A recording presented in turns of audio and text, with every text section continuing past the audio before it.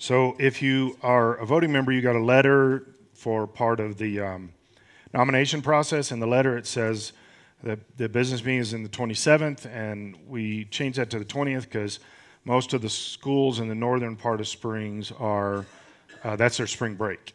And so we would like to have actual people at the business meeting. So, so we just switched it. You'll be seeing that. We'll announce it a few times, so there's no confusion about that. I did want to have us just kind of think about and process a lot of the stuff that you're seeing on the news having to do with what's going on in Israel, Gaza, and apparently, according to some of our administration in Washington now, apparently Mexico touches the Gaza Strip. I don't know. These people are nuts. So, but you're not getting most of the news here in America. You're not getting the stuff that's going on there. It's constant stuff every single day, bombing and pushing back, and the idea that the world is pushing against Israel, that they need to do a ceasefire and all that kind of stuff. Guys, that is evil speaking, okay? They need to eradicate Gaza of Hamas and just clean it out. Get rid of all those guys and blow up all those tunnels, which they're doing. I've been watching videos all week of the tunnels. They'll show a long line, like 3/4 of a mile, just boom, blow up in the tunnels, and I love to see that every single time. But don't pay attention to the stuff that America keeps saying. And the United Nations, again, is one of the most anti-Semitic groups on the entire planet. They hate Israel. They absolutely hate Israel, and they go after Israel. And so our responsibility is to support Israel. Not necessarily like everything they do. They're like any other country. They make mistakes, but support Israel. And so it is getting bad with Iran is now really pushing a lot of limits in a lot of different ways. And some people are saying, well, Iran is going to attack America. They're going to attack American troops that are in Israel, but Iran's not going to attack America. They can't get their nuclear weapons all the way to America at this stage, but they can get their nuclear weapons to Israel. And so is it off the table that Iran will nuke Israel? No, I think there's a possibility that they will. It's a demonic regime there, extremely demonic. And so, yeah, there's that possibility.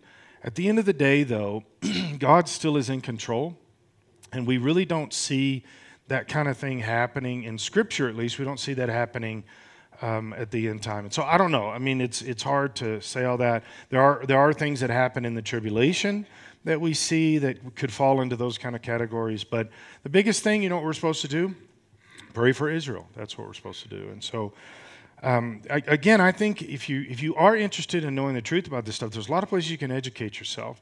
A lot of places, a lot of websites, a lot of things you can go to connect and see what's happening. I didn't mention this in first service because I forgot, but I am introducing a bill Tuesday to committee. I presented the similar bill last year in committee, and it got voted down in committee. There is a slight chance this one is lower the income tax, and so there is a slight chance it might get through the committee and onto the floor this session because the governor has been begging for an income tax decrease. And so who knows? Maybe he's not full of it. Maybe he's not lying and he really wants it, and he'll talk to some Democrats about this. But I don't know. I don't have high hopes.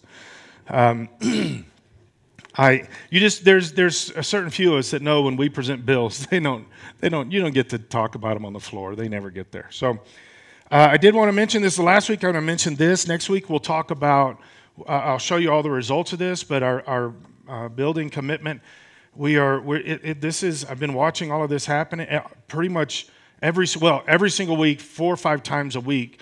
More of this is coming in. We'll let you know next weekend what the final numbers are. How many people, again, I've talked about that's important. How many people are contributing, and then what the total number is. So we can get our financing. We're looking at right now in April, stirring that up.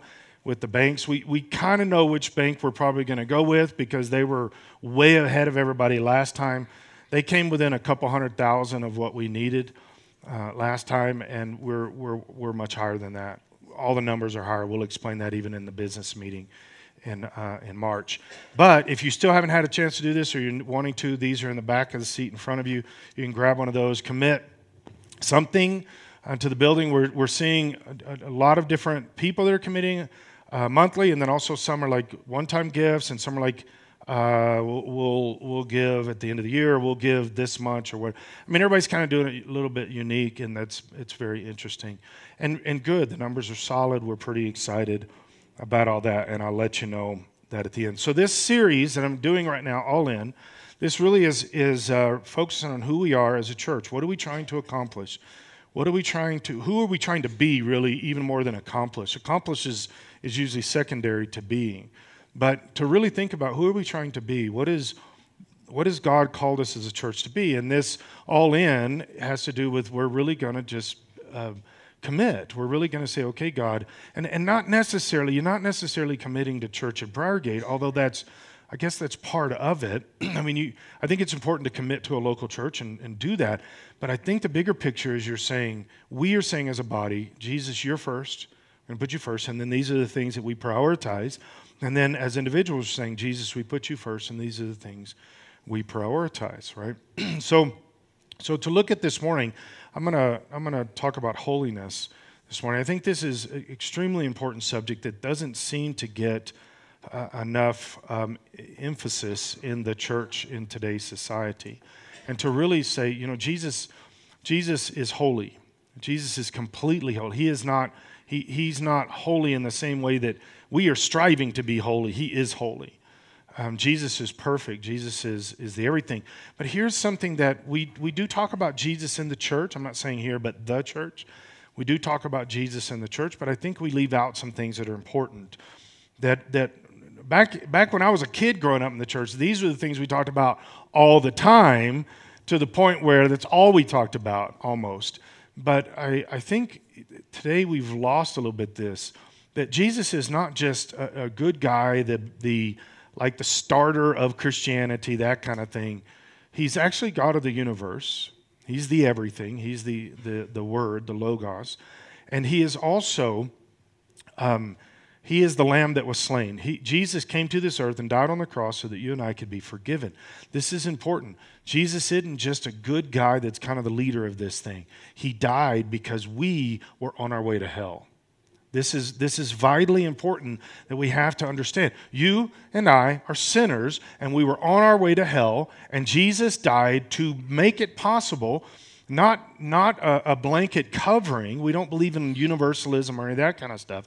But Jesus dies on the cross so that you and I can be forgiven and made right with God. That saves us, puts us in right relationship with God, and saves us from hell. Okay? It does a lot more than that, but I want to kind of focus in on this. It does a lot of things. It provides grace, it provides relationship, and all these things, and I'll touch on some of that as we get toward the end. But the big picture is Jesus died on the cross because we are sinners, not just because it seemed like a good idea and makes a good tagline for a church mentality. Jesus died on the cross because we are sinners and we were on our way to hell. And that is still true today. And God's Word tells us that the things that send us to hell. God's Word tells us the rules that we are supposed to live by. And it's important that we do that. It's important that we understand that for us to say, I am all in with Jesus, there has to be an attitude and a direction of holiness. Okay? Now, to make sure we understand the two differences, there's righteousness. And we are all the same when it comes to righteous. You are either covered with the blood of Jesus or you are not. If you're covered with the blood of Jesus, you are made right with God or you are righteous. And we're all the same. You can't be some covered, more covered. You're either covered with the blood of Jesus or you're not. And I do believe strongly that Scripture shows us that you can be covered with the blood of Jesus and then choose to walk away from Jesus and no longer be covered with the blood of Jesus. Okay, that is a personal choice that you make, and it's built about relationship. The reason I say that is there's parts of American Protestant evangelicalism, these things, that believe in what's called unconditional eternal security, or once saved, always saved. And that is that once you've got saved, you're saved no matter what. It doesn't matter if you sin or don't sin. Your sins are already forgiven is one of the ways people say it, ahead of time. So in other words, no matter how much people try to say, well, this is not what it means. In other words, sin or don't sin, it doesn't matter. That's literally what it means. You can sin, you can not sin, you're going to heaven either way. So as long as you clock in as a Christian, then you can just do whatever you want. All right? I strongly disagree with that mentality. I believe that I don't believe it's as easy to fall away from God as when I grew up. Okay, when I was growing up, it was like everything was a sin, and if you blinked funny, you were going to go to hell right then. I sat in church. Now, I was little. These were Pentecostal churches in Texas. But I remember as a little kid sitting in church and the pastor saying, be careful if you go to the movies Friday night, because if Jesus comes back while you're sitting in that movie, you are not going to heaven. I was like, because I had just been to Bambi. When Bambi came into theaters, that shows you how old I am. It came to the theaters. And but I don't think it's as easy to fall out of relationship with Jesus as I grew up believing, but I also don't believe it's impossible like the church seems to embrace in different areas. That really is dependent upon your relationship. Jesus is not going to make you have a relationship with him. He's not going to force you. He wants you to want relationship with him. Okay? And so to be all in, this mentality of holiness, what does this look like? So, Church at Briargate exists to enable people under the anointing of the Holy Spirit to supernaturally draw close to Jesus Christ and to bring as many others along as possible. And as I mentioned, this year we're focusing on the supernaturally draw close to Jesus Christ. A little bit more than we probably have in the past, really saying, how do we be who Jesus wants us to be? How do I get there? Wherever I'm at, how do I get closer to him? How do I know more of him and know more of his word and understanding of his spirit and those kind of things? Guys, this is everything you're going to see today. This is important as we're looking through this. Everything that we read in Scripture today shows us that this is completely your choice. It's not, nothing is forced upon you. Jesus is not going to force you to serve him. He's not going to force you to go by his word. He wants you to, but you choose. He's not going to save you if you don't want to be saved. And it really goes across anything. He's not going to bless you or heal you or any of those kind of things if you don't want that. It really is choice. You have to choose to pursue God. You have to choose to get in his word. You have to choose to talk to him. You have to choose to have a relationship. So Genesis chapter 4, this is kind of early in the whole people story. It's the 4th chapter. The 2nd and 3rd chapter is when they're sinning, and God comes walking in the garden, and then he kicks Adam and Eve out of the garden. This is when this scripture pops up, is in this part of the conversation.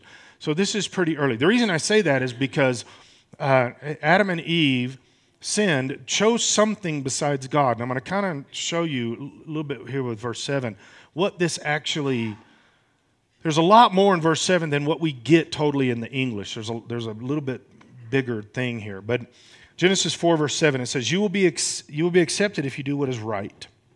At your choice, you can either be accepted by God or not. But if you refuse to do what is right, then watch out.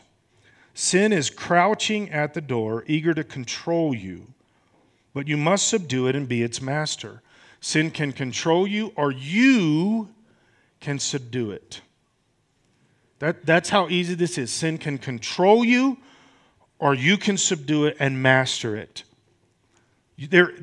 Sometimes we have this mentality in church thinking, Christian thinking, that we are, and this is propagated strongly by culture, I get this, but that we're just like trapped in this thing, and there's nothing we can do, it's hopeless. We're going to sin no matter what, right? And we have all kinds of reasons or excuses or whatever that come up with that. But this says right here, sin can control you, or you can choose to not let sin control you, and you can subdue sin and you can master this. Right? Now, here's something where the Hebrew adds a little bit more context to it that's subtle enough that it doesn't make it into the English completely. But the concept here that in Hebrew that it's saying is when it says sin can control you, there is a sexual context here, or a kind of more of a lust context that's included here, right? So sin will lure you to lust after something, is kind of what this is. With a, it's kind of a sexual context, but I would say lust more than the sexual context. But the reason I'm saying that is because the foundation of all sin, if you think about it, is we're desiring something that is not of God. God is pure. God is holy. God is the everything when it comes to holiness and all the other stuff. And this is literally sentences after Eve decides to be enticed to give in to what the serpent was telling her. And what the serpent said is, do you want to know both good and evil? She already knew complete good. There was nothing good that could be added by her choice. The only thing that was changed was the good was subdued by the darkness that invaded, the evil of darkness that invades. And so basically Eve said, I have all of good, but I will choose to embrace the evil. There's something in that evil that is seductive to me. There's something in that evil that is enticing to me, and I desire after. And this is what verse 7 is saying, is there is a lust mentality. And I'm not saying it's purely sexual, though it can be, obviously, but there is a carnalness, let me say it that way, a carnalness that reaches out and says, I'm gonna walk that line, and I want to reach out for that. I want to be part of that. I've seen this in today's society with, it's always been there. You can go to stories in the Bible and the same thing. There's a part of us as human beings that we want to be part of the coolness of whatever society is presenting. Right? We want to be connected. We want to be cool. I was thinking about this. I hadn't seen any of these shows in quite a long time, but I saw Happy Days the other day. And Fonzie, now that Henry Winkler is older, it's really hard for me to see him as Fonzie, But he's the bad boy. He's got the motorcycle. He's got the jacket. There's something about us as human nature that says, "Ooh, that's enticing."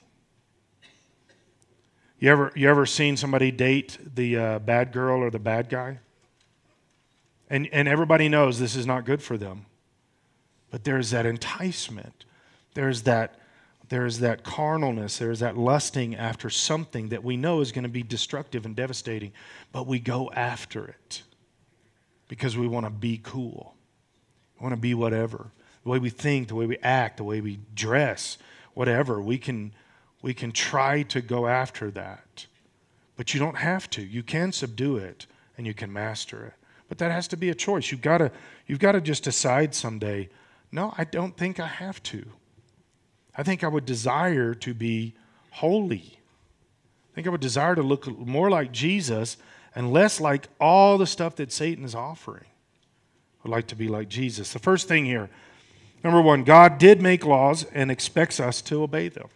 This is something that seems to be very evasive in the church thinking today and completely non-existent in the world, is the fact that, yes, God did make laws and He expects us to obey them. And we're going to be held accountable for them even if we don't obey them. If we decide I'm going to do my own thing, okay, but you're still going to be held accountable. You're going to stand before God. Every one of us are going to stand before God. Now, in the context where we're going to the Capitol, it's easier to see it, but it's really in everywhere in life. But it's amazing how many people there feel like we have graduated beyond that stage. The Bible, the church, Christianity stage, we've graduated beyond that. We've evolved. We know more. We are so much more enlightened, so much more educated, which is interesting to me because when I look at a lot of these people, I'm like, I don't even consider you averagely educated or smart. So how are you saying we've graduated so far above all the generations before that followed God that we now know better?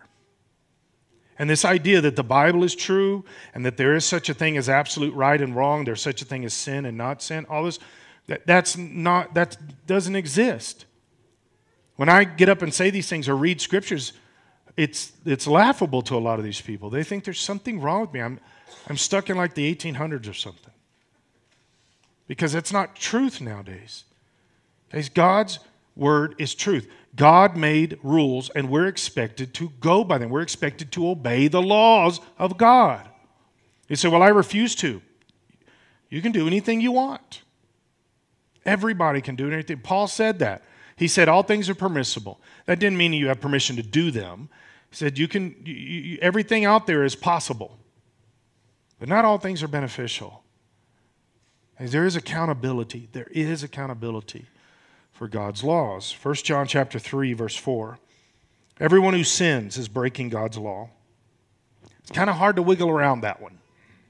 Right? Everything John says. John's like James. 1st, 2nd, and 3rd John and James are like the strongest books in the entire, probably the whole Bible, but definitely the New Testament. And John just doesn't parse anything. He just said, this is it.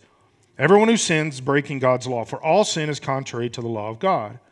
And you know that Jesus came to take away your sins, and there's no sin in him. You can be forgiven by the covering of the blood of Jesus Christ, and your sins are done away with. He puts them as far as the east is from the west.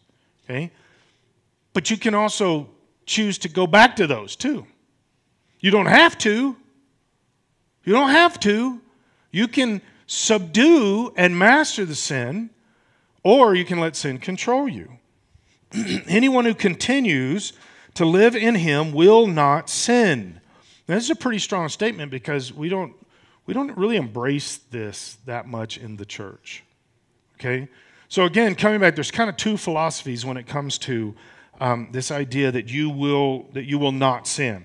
Okay, the first I've already mentioned, it's kind of the unconditional eternal security, which says, it doesn't say you won't sin, but it just says, well, there's different camps within that, but it says that once you accept Jesus, it almost doesn't matter if you sin because you're going to go to heaven anyway, right?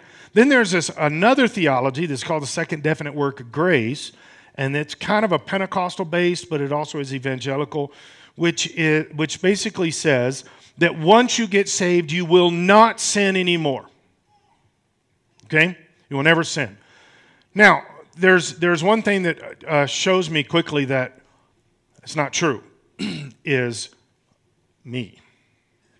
Right? I look in the mirror. But he does say there is no sin in him. Now, you've been forgiven, so there's no sin in you. But here's another part of this. Anyone who continues to live in him will not sin. Now, this makes total sense. If you're in Jesus, you're not going to sin. The reason we sin is because we do the same thing Eve does, is we take our eyes off Jesus and we, according to Genesis 4, we begin to carnally desire or lust after something that is not the holiness of Jesus Christ. And every single one of us has the potential for that. In fact, the reason we have a Bible is because we all have strong potential for that. God's telling us, don't do that.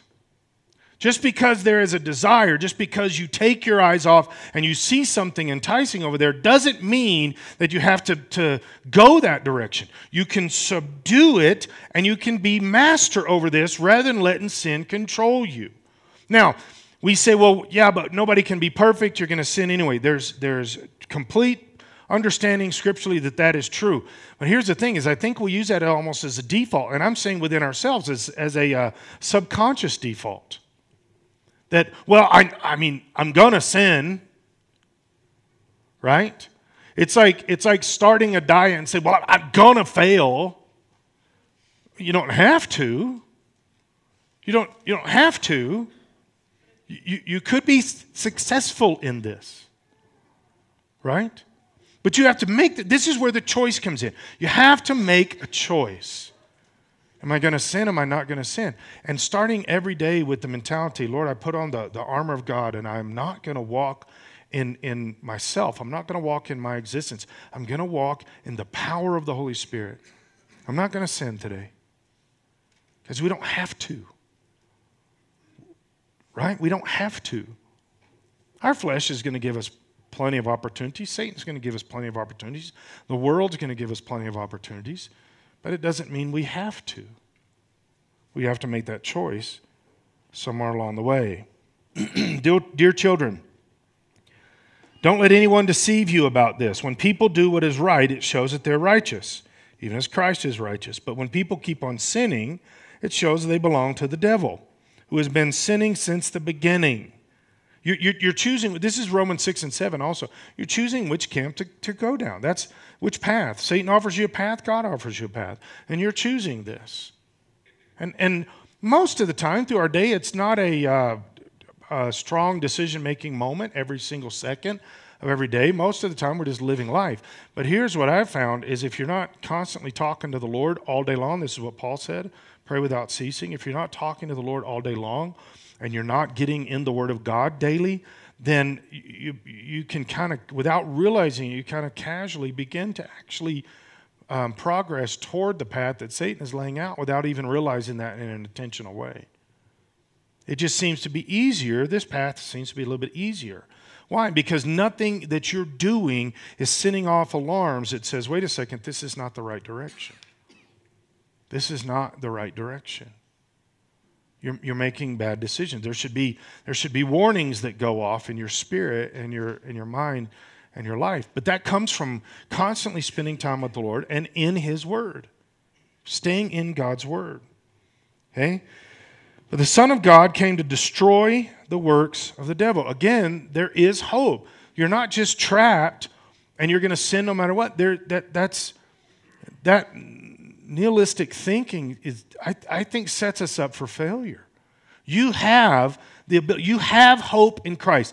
Jesus, when He died on the cross, not only did He give you His blood to be covered with to make you right with God, but He destroyed the strongholds that Satan has over humanity. Satan can voluntarily lock in with Satan, but they don't have to. Satan has already been defeated, and you can walk in victory in Jesus Christ. So those who have been born into God's family do not make a practice of sinning because God's life is in them. This is what Hebrews 10 says. Verse 25 is, if you keep on sinning willfully, there no longer remains forgiveness. Keep on sinning willfully. This is the mentality, is am I choosing to walk this direction? Am I choosing or am I not? Now, again, I don't believe it's as easy to fall away from God as the way I grew up. I think it really is a matter of the heart. I think you if you love God, Scripture tells us that God's grace covers a multitude of sins. That's not the same thing as forgiving. Covers means he's got it taken care of until you get back with Him and repent. So there is this grace arena that we have that is a really amazing, a lot of maneuverability there.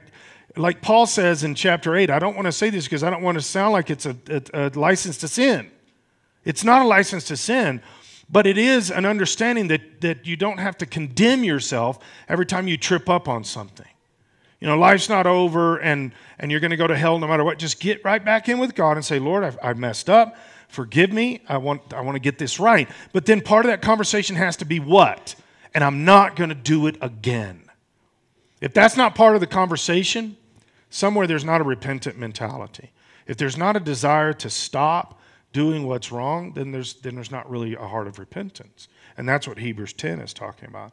So they can't keep on sinning because they're children of God. So now we can tell who are children of God and who are children of the devil. Anyone who does not live righteously and does not love other believers does not belong to God. I've been picking on this some lately. Also does not love other believers. The more I move through political circles, the easier it is for me to see Christians that believe this way politically and Christians that believe. Now, I'm not talking like abortion and stuff. I'm saying they're just a little bit on different pages in a biblical mindset. But they kind of go at each other. Right? They kind of attack each other. And I don't like that. I don't think that's biblical. There are Christians all through Colorado Springs that politically, I don't look at things exactly. I've had this conversation with pastors. There's a lot of pastors that closed their churches for COVID. I don't necessarily think they're going to go to hell for that. I think it was a very bad decision, and I think they got their eyes off of Jesus to make that decision, and I've said that to these guys. But are they going to go to hell for it? Maybe if they stayed closed 2 or 3 years, maybe there's other issues that we need to address, not whether the building is open. Right? Okay. I don't want to really go down that road very much. So the second thing here, Jesus is the key to holiness. Because this doesn't just mean, well, yeah, Jesus died on the cross, so That's the holiness mentality. No, Jesus is the key to it. In your life, relationship with Jesus, not just the rules that Jesus gave us, but the relationship with Jesus is the key to being holy. Because it's who he is. It's not the rules that he's given. It's who he is. This is the easiest way I've always explained this. I don't think... So Jesus says, these are the greatest two commandments. Love God with everything about you. Love your neighbor as yourself, right? And then he says this sentence afterward. He says, if you obey those two things, there is no law against that. It doesn't mean it's against the law. It means the law is not where the foundation is. So in other words, the 10 commandments, don't murder, lie, cheat, steal, those kind of things, right? If you're getting up every single day and that's your foundation, that's your starting point, is I need to keep God's rules. There's something missing in the relationship. Somewhere the relationship, you need to develop that relationship so it's not the rules. And this is what Jesus is saying, is if you love God with everything about you, everything, completely, all in with God, and you love your neighbor as yourself, the rules will be down here and you'll be operating up here somewhere. You'll be above the law. Not you're being disobedient to it or don't have to be accountable, but the law is down here. That's not your starting point. You're working on relationship with Jesus. The easiest way I've explained this over the years is I don't get up every morning thinking to myself, well, I hope I don't cheat on Linda today. Hope I can get all the way through the whole day. It's going to be tough. Right? Where am I at in my relationship with Linda? Cheating on her is down here. I'm in relationship. I'm enjoying who she is. She's enjoying who I am. We're interacting. We are living life together, trying to draw closer together, trying to be better to each other tomorrow than we were yesterday. Right? When you're trying to decide whether you're going to cheat on your spouse, that's because you have left the relationship with God and your spouse, and you are somewhere down in completely carnal self-narcissism that says, this is about me being fulfilled with somebody else. That's down here. That's not healthy relationship. When you have healthy relationship, you're pursuing the Lord. You're not trying to just not sin. Right? I think we understand the difference in those two. Because it's easy. When you catch yourself starting to have the thoughts and the attitudes and things, and I'm not saying adultery on the subject, that's part of it. But anything that is pulling you away from God, it's the same with Eve. When she started thinking, oh, wait, maybe I want a little bit of that evil. I already got good. I'm walking and talking with God every day. But maybe, that snake's making some good arguments. Right? Guys, that's where we've got to be careful. That's where the lights have to go off. Hebrews chapter 12, verse 1. Therefore, since we're surrounded by such a huge crowd of witnesses to the life of faith, let us strip off every weight, that's the first thing that slows us down, especially the sin that so easily trips us up. So there is the weight of life that slows us down, but there's also sin that is also a weight that is tripping us up. So you've got both. Sometimes the things that are messing with our life in a negative way are not necessarily in the category of sin, but we know they're not healthy for us. Right? We know the difference in the two. Okay, I try to stay away from sugar and things like that because really it's because of my wife. I was about to say it's because I'm a diabetic, but I don't really care enough about the diabetes. I'm just scared of Linda. That really is it. I start to eat something, she looks at me. That kind of thing. But I know that there are things better than, say, Twinkies, right? But what I found? I went to a fair or the stock show like 10 years ago, and they had Twinkies with bacon in them, battered and fried. No, don't ooh. I just stood there for a while they're making it, just cried. Just while they're... But I know there are things that are not good for me, and I do try to not eat those things for the most part, because part of the reason I'm getting older, you don't know this when you're 30, but when you turn 50, little things, working out, mountain biking, all that kind of stuff, your body doesn't respond the same way. You toss a Twinkie in there, and it's way worse. You don't know that until you're my age doing it. But this is the thing. I know there are things that are not healthy for me. But I'm saying spiritually, they're not healthy, but sometimes I've still kind of let them be involved in my life. They're not sin, but they're weight, and they're hurting me. And if those weights keep dragging me down, eventually it turns into sin. So you've got the weight, and then you've got the sin. Let us run with endurance the race God has set before us.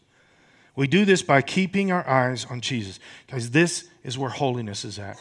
Keep your eyes on Jesus. What would Jesus do here? How does he think here? How would he want me to say this? Keep your eyes on Jesus. It's so simple, but it seems to be so elusive to us. Keep our eyes on Jesus. All the stuff going on at work, keep your eyes on Jesus. All the stuff at home, keep your eyes on Jesus. You know, I found this truth years ago. It doesn't mean I always practice it exactly like I'm supposed to. But I realized if I keep my eyes on Jesus, it's amazing how less Linda irritates me. I'm being serious, mostly. If I keep my eyes on Jesus, Linda becomes a better wife. Right? Are you following me? Because most of the reason Linda irritates me or does something else is because I'm the problem. I'm the one that is coming up short. I'm the one that's struggling. If I keep my eyes on Jesus, it's amazing how much perfect she becomes as a wife.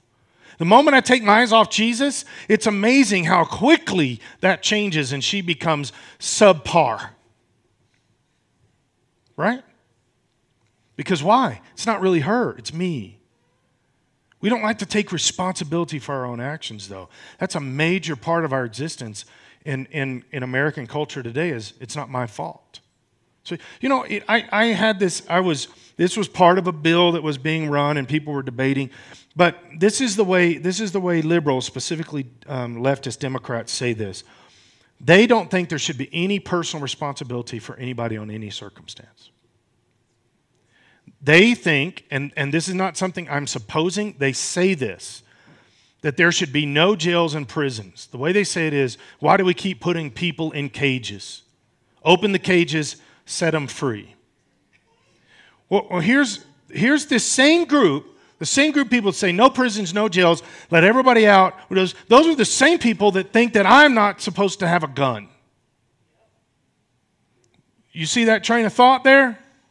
If you open all the prisons and let everybody out, I'm getting 4 or 5 new guns that day. I'm going to get one of the big old crank ones from the 1800s. I'm getting everything you can imagine. Because we don't like personal responsibility, so therefore there's no accountability, and we're allowed to do whatever we want under all circumstances. Nobody can actually be held accountable. No, I had this conversation again this last week. I know this is kind of surprising to most of us in here. You guys, so I'm running 2 pro-life bills this year.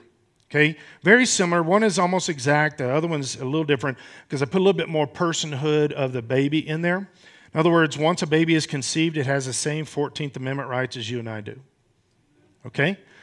So I put that in there. And you know the pushback I get the strongest of everybody? Democrats, Republicans, all these different groups. You know the strongest pushback I get for that is from the pro-life groups. We will not allow you, we will not be a part of anything that makes the mother guilty. This is not the leftist. These are the pro-life groups. The doctors are guilty, Planned Parenthood's guilty, society is guilty, medical practice of some kind is guilty, but not the mother. And here, 100% of the time, if the mother would not have an abortion, we would not have abortions. Now, I understand there are certain circumstances. I get this. It's a tiny, tiny percentage, but there are certain circumstances where the mother truly is a victim of the whole thing. I get that. But I think you can figure that out in adjudication. We don't, to just say the mothers are not guilty, guys, that has got to stop. But this is why we'll never, ever overturn abortion in America, ever. Because your pro-life groups are fighting the strongest. When do we just hold people accountable? I was about to say we hold thieves and murderers and everything else, but we don't even do that too much anymore nowadays. There's always a reason. There's always a reason. Somebody's mother didn't treat them right or something. It's somebody else's fault, except the person that's doing it.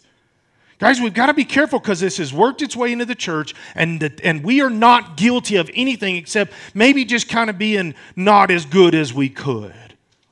Except Jesus didn't die on the cross for us not being as good as we could. He died on the cross because we are sinners. And we need to be saved from this. We need to be delivered from this. Let us run with endurance the race God has set before us. We do this by keeping our eyes on Jesus. The third thing, holiness benefits us and others. We know this part. We know this part intuitively, but we just don't practice it sometimes. Hebrews chapter 12, going down to verse 10. For our earthly fathers disciplined us for a few years, doing the best that they knew how. But God's discipline is always good for us, so that we might share in His holiness. No discipline is enjoyable while it's happening. It's painful. But afterward, there will be a peaceful harvest of right living for those who are trained in this way. As all three of my kids are adults now, and I've got grandkids, and I see this differently than I used to. I didn't understand. I wish, and I'm sure I'm the only parent that's ever said this. I wish I could go back in time and do some things differently. Okay? There are certain, this is what we don't understand, is we are constantly teaching, developing, training, acculturating our kids all the time. And you don't realize it, all the little things. Now, these aren't necessarily bad things. I can give you an example of one that I trained, or Linda trained our kids. And it became, I don't necessarily think it's a positive, but it's not the most, negative, but I don't think it's the most positive all the time. And I'll just give you an example. All three of my children, Linda taught them how to be very sarcastic. And I'm very disappointed in her over the years with this. But all three of my children are very sarcastic. That bothers me sometimes. Not all the time, because I think that's actually a healthy trait in life that we've lost, that I think is actually, you can illuminate many things through sarcasm you cannot illuminate in any other way. And the biggest one scripturally is religiosity. You can illuminate religiosity. Jesus did it by using sarcasm. But there should be balance, I guess. I don't know. But I do look at things like that, and I could name some others that really are not anybody's business, but I know it's not sin, it's not a bad thing, but I could have just tweaked some things as life went along, and my three children would have been a little different. Because here's where I'm now noticing it, is in my grandkids. I'm not saying the sarcasm. That really, I have a wonderful daughter-in-law, so that's not the case there. But other little things along the way. Because see, here's when you become older parents, you realize this. When you're younger parents, you don't see it. A little bit of walking close to the line of you shouldn't walk close to that line, and your children, it becomes way stronger later. Right? A little bit of, well, we shouldn't act this way, but it's not that big of a deal. Your children will be stronger later in that. And you don't realize that until, your kids are grown adults and they're doing some things that are destructive to them, and you realize they got it from you. Holiness affects everybody. When you pursue the Lord, your children are way more likely to pursue the Lord. When Jesus is the center focus of your life, your children are way more likely to have Jesus as the center focus of their life. Right? Now, obviously, this is not a blanket formula or whatever, but as we see where holiness benefits everybody, holiness benefits me personally in my life, but holiness benefits my marriage, holiness benefits other people around me in my life. But we don't think about it like that. Hebrews chapter 12, verse 14. Work at living in peace with everyone, and work at living in a holy life. For those who are not holy will not see the Lord. That is choice. You have to choose holiness. Look after each other so that none of you fails to receive the grace of God. This is where accountability comes in. I talked about that. We talked about it the last couple of Wednesday nights quite a bit, but this accountability thing, to be able to speak into somebody's life, it is becoming less and less possible in today's society because everybody gets offended by everything.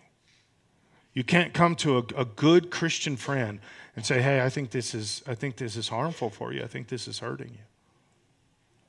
Well, who are you to judge? I mean, you can quickly go down that road. I've had a lot of people ask me about this. As pastor, shouldn't you go to so-and-so and say that? No, not necessarily. Until somebody gives me the arena to say that, the only place I say it is here, corporately, right? If you give me the arena to say something in your life, first, I'm not going to believe that unless it's proven to me over time. I've made that mistake before, but I'll speak into somebody's life if they give me that opportunity, and still, most of the time, it doesn't go well. I still know I have to sometimes because it's, God's telling me to, but I just don't for the most part. Same reason you don't. Guys, he's saying here, this is what legitimate Christianity looks like. Look after each other so that none of you fails to receive the grace of God. Watch out that no poisonous root of bitterness grows up to trouble you, corrupting you. Unforgiveness, bitterness, unchecked anger, those things destroy us. And we can watch friends go into this and knowing it's going to destroy them. I had a guy 6 years ago tell me, we were at a breakfast, he was talking about a person that had harmed him and his wife. And he said to me just right there, blatantly, he said, "I will never forgive that man ever." And I said, you got to be careful because you are setting your eternal destruction, not theirs. You are defining the arena that will take you away from God. As forgiveness has to happen. We have to forgive. No matter what they've done, no matter what, we cannot let this poison get in our spirit and control us. We've got to subdue it.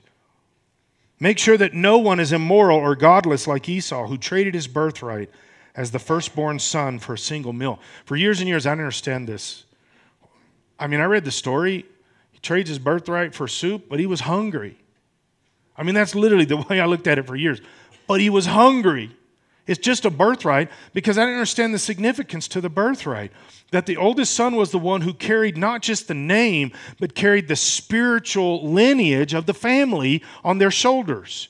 That the firstborn son is the one that's going to make sure that the generations that follow know who God is, know the things of God, and has taught this from their father, and then they pass it along. It was mostly spiritual. It didn't have anything to do, it was small part of it was land and all that kind of stuff. It was predominantly the blessings of God, the Spirit of God, the covering, the authority of God.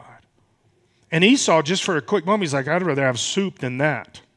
And I was like, oh, okay, that makes a lot more sense.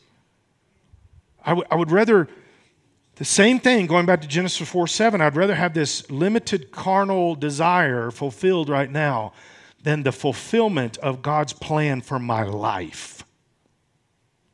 That's the significance here. You know that afterward, when he wanted his father's blessing, he was rejected. It was too late for repentance, even though he begged with bitter tears. The fourth thing, choose a holy lifestyle. It's choice. We've got to choose. Ephesians chapter 4, verse 20. But that isn't what you learned about Christ. Since you have heard about Jesus and have learned the truth that comes from him, this is the progression we've got to see in our mind. Since you know Jesus, throw off your old sinful nature and your former way of life, which is corrupted by lust and deception. Since you know Jesus, make a choice. If you're still doing all this other stuff, then maybe you haven't really let Jesus be God over your life. When do we, because I know Jesus, I'm choosing this. Instead, let the Spirit renew your thoughts and attitudes. Put on your new nature, created to be like God, truly righteous and holy. Put it on like a coat. Put it on. Choose to put on your new nature every single day. So stop telling lies. That's pretty strong, right? Not a lot of wiggle room there. Stop telling lies. Let us tell our neighbors the truth, for we are all parts of the same body. And don't, quote, don't sin by letting anger control you. Don't let the sun go down while you're still angry, for anger gives a foothold to the devil. Anger is not a sin within itself, but when we let anger control us, it's a sin. When you let anger get out of control, you get out of control, it's a sin. If you're a thief, quit stealing. I mean, this is kind of common sense stuff, but why is it written? Because we don't do common sense very good sometimes. If you're a thief, quit stealing and instead use your hands for good work and then give generously to others in need. Don't use foul or abusive language. This is one that this bothers me as a pastor sometimes. Is as Christians we use wrong language. We cuss. I don't understand this.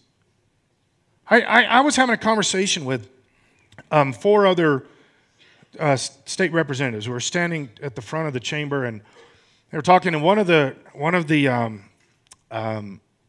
representatives comes up to me, and she says, "Okay, Pastor," which means we're talking spiritual, because my title is representative in that building. But she comes up to me and says, "Pastor, forgive me because I'm about to cuss." And which means what? Premeditation. This isn't like, oops. She's thinking what she's going to say. And I said, here's another option. Don't. She's what? Now, let me give you a little context. Almost, except for maybe 2 representatives, all of them cuss like crazy. They all claim to be Christians. They all cuss horribly. Horribly. Some of them are standing right there. There's 5 of us standing there. 4 of them, 1 of me. And I said, just don't. She said, what? I said, just don't cuss. She said, what do you mean? And you could see like 3 or 4 of the others are like,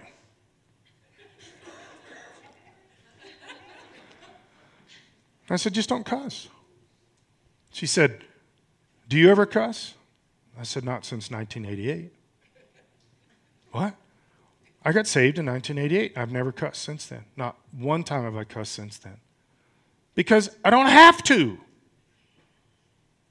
This thing that we do as Christians where we use words that you know Jesus would not use. But we do it because why? Because we are choosing to. And I can prove it because all of them are standing around there like, it's not that easy, sometimes you just... And I said, okay, but when you go down to the well and you speak, you don't use any cuss words when you're down there. Because you know that is not okay and you will be removed from the well. It goes against the rules of the house. So you cannot cuss. When you go to church, do you cuss in church? No. Why? Because for your mind, this is an unacceptable place. Except for the fact that you are the church and you represent Jesus every single second of every single day. So what is an arena that Jesus would like, okay, this is okay, you can drop your guard and just cuss. And yes, I was a sailor and I cussed like a sailor.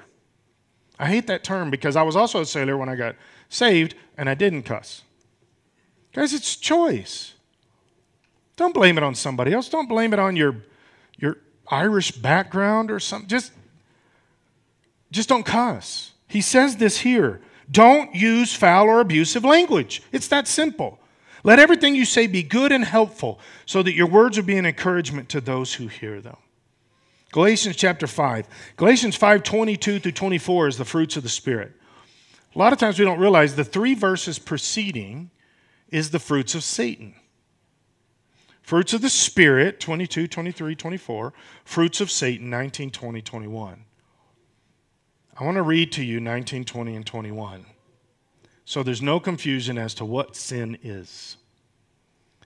when you follow the desires of your sinful nature, the results are very clear. Sexual immorality, impurity, lustful pleasures, idolatry, sorcery, hostility, quarreling. Why can't we just get along? Why can't we get along with people? I don't mean having disagreements. I have a side gig now where I disagree with almost everybody. Okay, that's not what I'm talking about. You're going to have, as a Christian, you're going to have to disagree with sin. But that doesn't mean you have to be fighting with people all the time, right? Jealousy, outburst of anger, selfish ambition. Why do we push our own self so much into the arena? I know there's a lot of issues, insecurities and things like that. Guys, we don't have to. Why don't you just let God be the one that likes what you're doing and not worry about everybody else? Just let God be in charge. Dissension, division, envy, drunkenness. I always mention this here. I don't think you can prove through Scripture that drinking is a sin. I would love for there to be a nice sentence that says that. It would make my arguments easier. Okay? But I don't think you can prove that drinking is a sin. But it does say here drunkenness is. You cannot get around that. Drunkenness is a sin. So here's the question I always ask. What is God's blood alcohol level?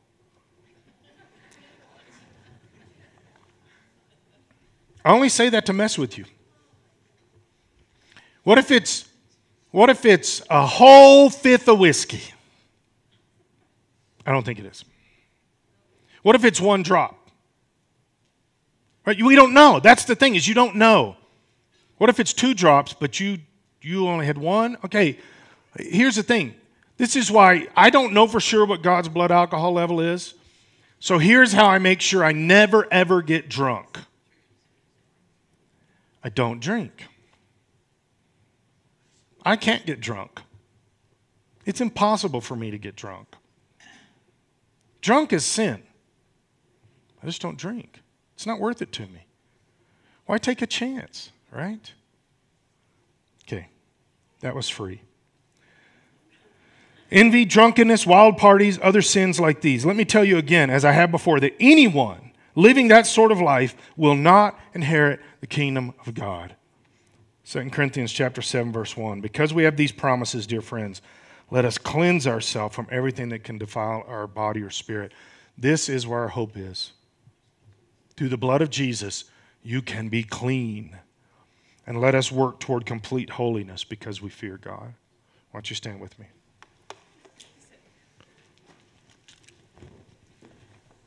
You can choose anything you want.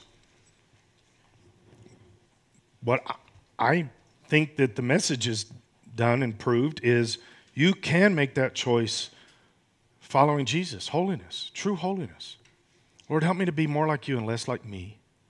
Every time I want to do something that's me, help me to control that and bring it into submission to you. Right? So here's what I'd like us to pray. Simple prayer. You're going to pray it your way, I'm going to pray it my way. Simple prayer. Lord, convict me. That's pretty simple. Lord, convict me. And then when he does that, you're just going to ask him to forgive you and give you the plan to change it. But the question we have is, Lord, convict me. What am I doing wrong? What am I saying wrong? What am I thinking wrong? Convict me. All right, let's pray. Jesus, we ask you just to get in our minds and our spirits right now. Holy Spirit, bring your presence. Holy Spirit, you said that you bring us into all truth. And you convict us. You reveal to us the things that are not matching up. So, Lord, help us. Lord, I pray for me. I pray for every one of us in here, but Lord, specifically, convict me. Convict me, Lord Jesus. Show me what I need to do different.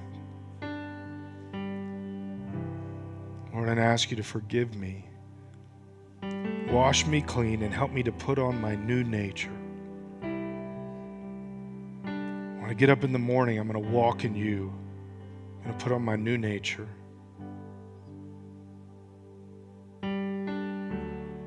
Lord, you showed us this list of sins to give us the framework, to give us the guide. But Lord, I pray that every one of us in this building, that we could pursue you to the point where the list is not the priority anymore. It's just loving you and being loved by you.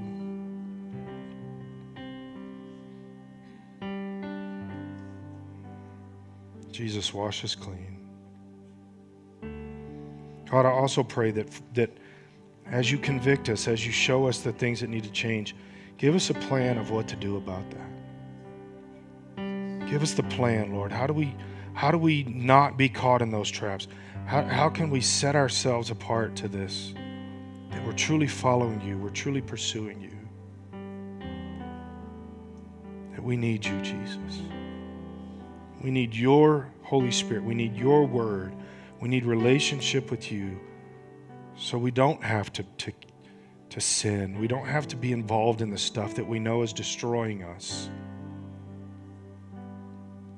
Convict us. Convict us, Jesus.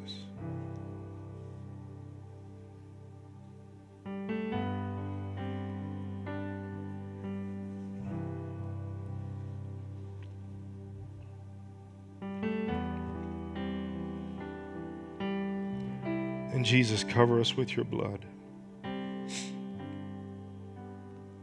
Lord, I pray that every person in this room walks out of here forgiven, knowing they're forgiven, not condemned. That we feel your forgiveness, we feel your cleansing. That we not just know it in our head and accept it by faith, embrace it, but Lord, that we feel it. Take the weight of sin off our shoulders. Take the weight of the world off our lives. And let us just be brand new in you. In Jesus' name.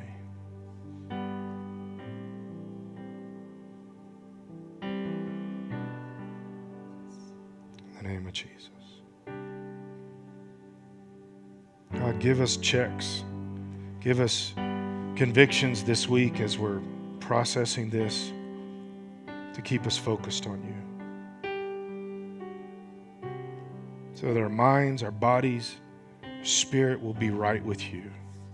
In Jesus' name. Amen. So my suggestion is to do something, to make a list, do something. Don't just tell yourself right now, okay, this is how I'm going to combat this. Put this down on paper. Make a little plan. Do something that puts a little action to it that says, this is how, when this temptation happens, this is how I'm going to combat it. Because we have our weaknesses, right? Know that ahead of time. Build a plan. This is how I say no to this. This is how I combat it. Before noon tomorrow, God's going to give you an opportunity. In fact, tonight, potentially during your Super Bowl parties, the Lord is going to give you an opportunity to talk to somebody, pray with somebody, see how their life's going, do something, and maybe share Jesus with somebody. So take the opportunity. God honoring your life. It's a guarantee. Shake somebody's hand. Tell them how glad you are they're here. And we will see you Wednesday night. Have a great rest of your afternoon.